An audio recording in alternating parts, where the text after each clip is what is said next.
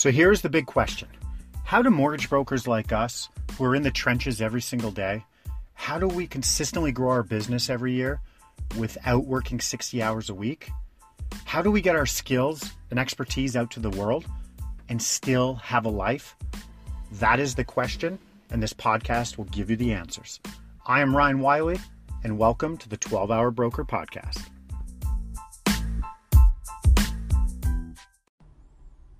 Good morning, 12-Hour Broker Podcast. Ryan Wiley here. Thank you for listening. Okay, I want to talk about this. You've talked about me in the past, or I've talked about this in the past, saying don't be just an order taker. Okay, we need to be like true experts, and we need to look for opportunities. Like when you go to the restaurant and you know, the waiter is just going through the motions, taking your order. There's no wow, there's no experience. I don't even know if there's something on the menu that was phenomenal because you didn't tell me about it. So I just ordered my usual thing because I think it's good and that's all I know. But yet there's this new dish that might blow my mind you haven't told me about. You haven't tried to connect with me on a different level. Like, don't be an order taker. You got to go above and beyond. Okay, that's what makes you sticky with clients.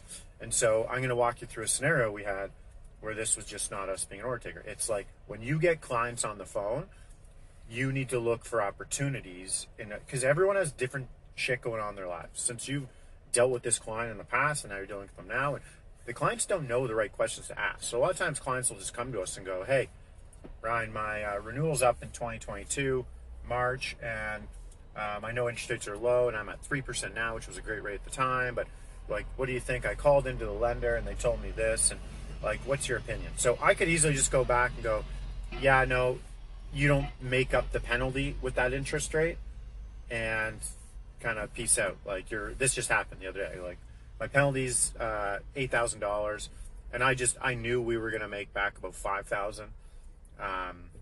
So I could have just said, yeah, it doesn't make sense. Don't do it. Sit tight. But I didn't. I said, let's hop on a quick call.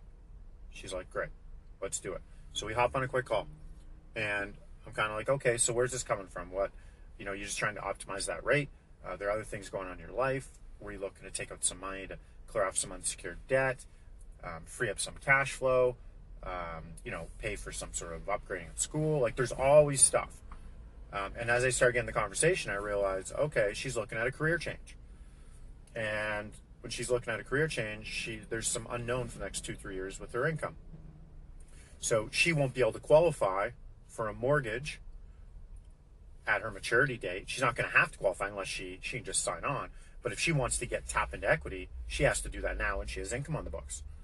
And she wants some cash flow relief because there's this unknown coming, and she might want to rent her place out, but she wants it to carry. And as we got into this, we realized it was more than just getting a better interest rate, because we were never going to make back the penalty. So there were other factors at play here. But I wouldn't have known that if I just responded to the email and said no. So pop on a phone call, ask the right questions, keep digging. Where did this go? Well, I'll tell you.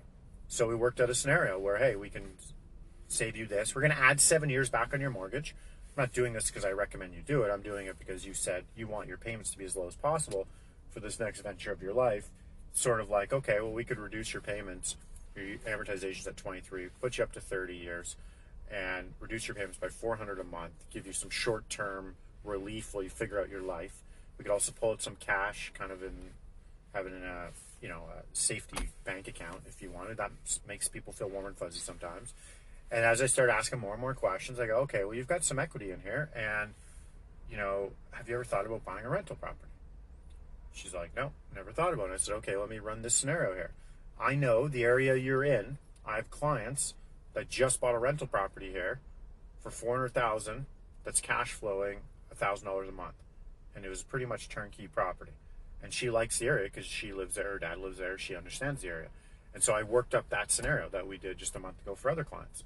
I said, here you go. We can actually pull money out and reduce your overall cost. Right now you're $2,300 a month to carry your mortgage, property tax, condo fees. If she had debt in play in there, I would work that in that number as well. I'd be like, hey, with your car payment, you're $3,000 a month. And now we're going to pay that out. We're going to do this and this. And now we're going to buy you an investment property, and you're going to be in for $1,800 a month. And if people's minds are blown, they're like, what? I can buy a property and cost me less money per month? I said, absolutely. So in this scenario, there was no other debt, so it's $2,300. Once we factored in the cash flow property, extending the amortization up to 30 years. It was, and these cash flow properties, they're here and there. Like they're around you if you want to find them and you like those types of properties. I like cash flow neutral properties, and I'd rather take the appreciation on the back end. But for her, this scenario works because she likes the area. So her all-in costs, even when she rents it for 25, like on the low end, was between 12 to 1400 versus 23. So we accomplished a bunch of things. We've taken advantage of her income that she has on the books right now. We have reduced her overall cost to carry by anywhere from like $800 to $1,000 a month. We've bought her a $400,000 investment property, which she didn't think she could do. She makes 85 grand a year. And we also left her $20,000 cash, which was one of the original things she wanted to talk about. So we accomplished all of those things.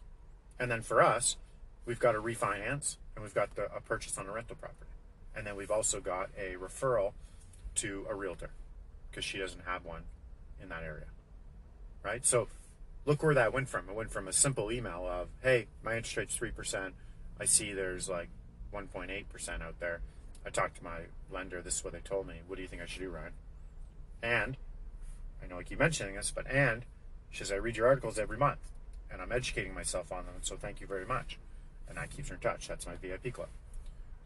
But this is me telling you, you need to look for the opportunities. If you're waiting for people to call you, if you're waiting for those people to call you and kind of explain that to you, that was never going to happen. She didn't even know what was options and what wasn't. So you need to, and that was kind of like, got to a pretty complicated one, not for us. We kind of do those ones all day long. But she's like blown away. She's like, my mind's blown. This is going to sink in. I'll let you know tomorrow what I want to do. I'm going to show my dad all these numbers. We built up the budget live with her because she had a budget link already from us, and boom, boom, we went in and showed her the scenarios, and she's just like, my mind's absolutely blown right. I didn't think I could even accomplish this. She's like, thank you so much. This is why I love sending all my friends to you because I know they're going to be taken care of like this. Okay, so it's because we just don't take the orders and go, hey, yeah, no, it doesn't make sense. On to the next one. No, you get a foot in the door, and it's up to you. That's what you do on phone calls. So when you call clients, which you should be doing at least once a year, when you call them, it's like, hey, it's Ryan, your mortgage broker. How you doing? I'm good. That's good. Hey, I'm just calling. I'm checking in. I'm so going, are there any new life events I should know about? I haven't talked to you in a while. I'm wondering any big changes that might impact the mortgage and whatnot, like that I know about, so I can put on file. Something as simple as that. And then as people start talking, now you got your foot in the door and you start asking questions. You go, okay, how has cash flow been lately? Like, are things tight? Are they good? Do you think we can put more money against the mortgage? Do we think that's smart to pay down sub 2% debt? Could we invest in other places? Have you thought about retirement and, maybe taking on another property, just rinsing and repeating what you've already done with your principal residence? Have we, depending on the tone of their voice on the call, and I'll do another podcast about this because we've made over 600,000 phone calls. So we have a lot of scripting. We know what works with clients, what resonates with them. So I'll do another podcast on that. But this is me just telling you, once you get your foot in the door, you need to find the opportunity. And if you're not doing that, you're missing out. You're doing a disservice to your clients because you're just being an order taker, right? They don't know. They get in their own way. They have no idea what's going on. They literally don't. They don't know what's best for them. It's you to find those opportunities, those chinks in the armor, and kind of like poke holes in it and go, hey, I'm here. I can help you with this. Oh, I never thought about that. I didn't know that was an option. I didn't think I could do this. When I reached out to my database way back when, I asked them some simple questions, kind of like, hey, you all understand investing in real estate makes sense. Everybody in Canada, in the world probably knows. If you buy real estate, you win. But knowing that, why haven't you bought an investment property yet? And the answers I got back were, don't know if we can, don't know who to talk to, don't know where to start, don't want to be a landlord. So take the landlord one out. But the other one was like, don't know if we can do it. Like, people want to, they just literally don't know how to start. And then before they know it, Johnny spills Cheerios over here and they're cleaning that up and they just kind of like squirrel. And now they're not thinking about that. Or sometimes at work and, right? Oh, Sally needs help on this file and whatever. So you need to lead them down the path.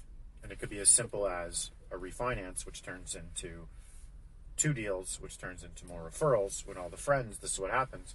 Friends start talking. They're like, how does she have a rent? How do you have a rental property? I know what you make. I make that. I might even make more. How do you own 2 or 3 properties? And I only own 1. And that steamrolls, and that builds our business. We get them just telling people about our services in their own circles. They're like, wow.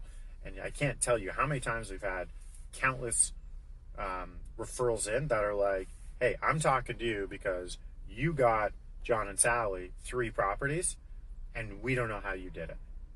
And so we want you to do that for us.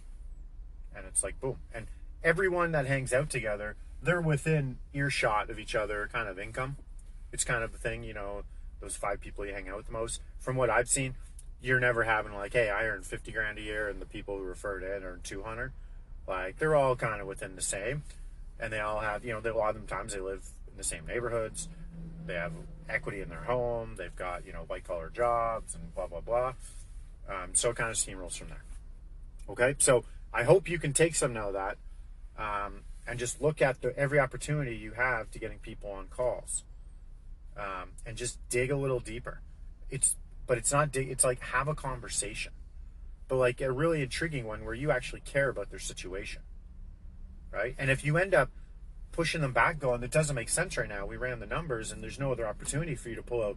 There's no reason for you to pull out money. Like if this client had said, did this make sense?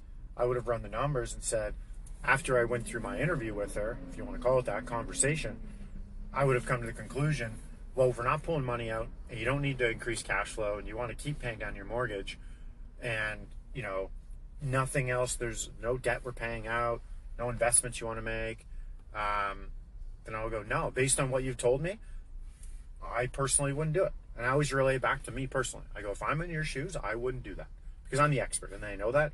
If I just go, don't do it, I always just put that little tweak on it and say, I'm going to put myself in your shoes and I wouldn't do that for your family because it just doesn't make sense. You can't give me an argument right now where that makes sense to do. Okay. So there you go. Anyways, I hope that helps. Please send 5 texts a day. It works. It beyond works. It's free. It's cheap. I don't like using the word cheap. It's inexpensive. Okay. All right. Peace out.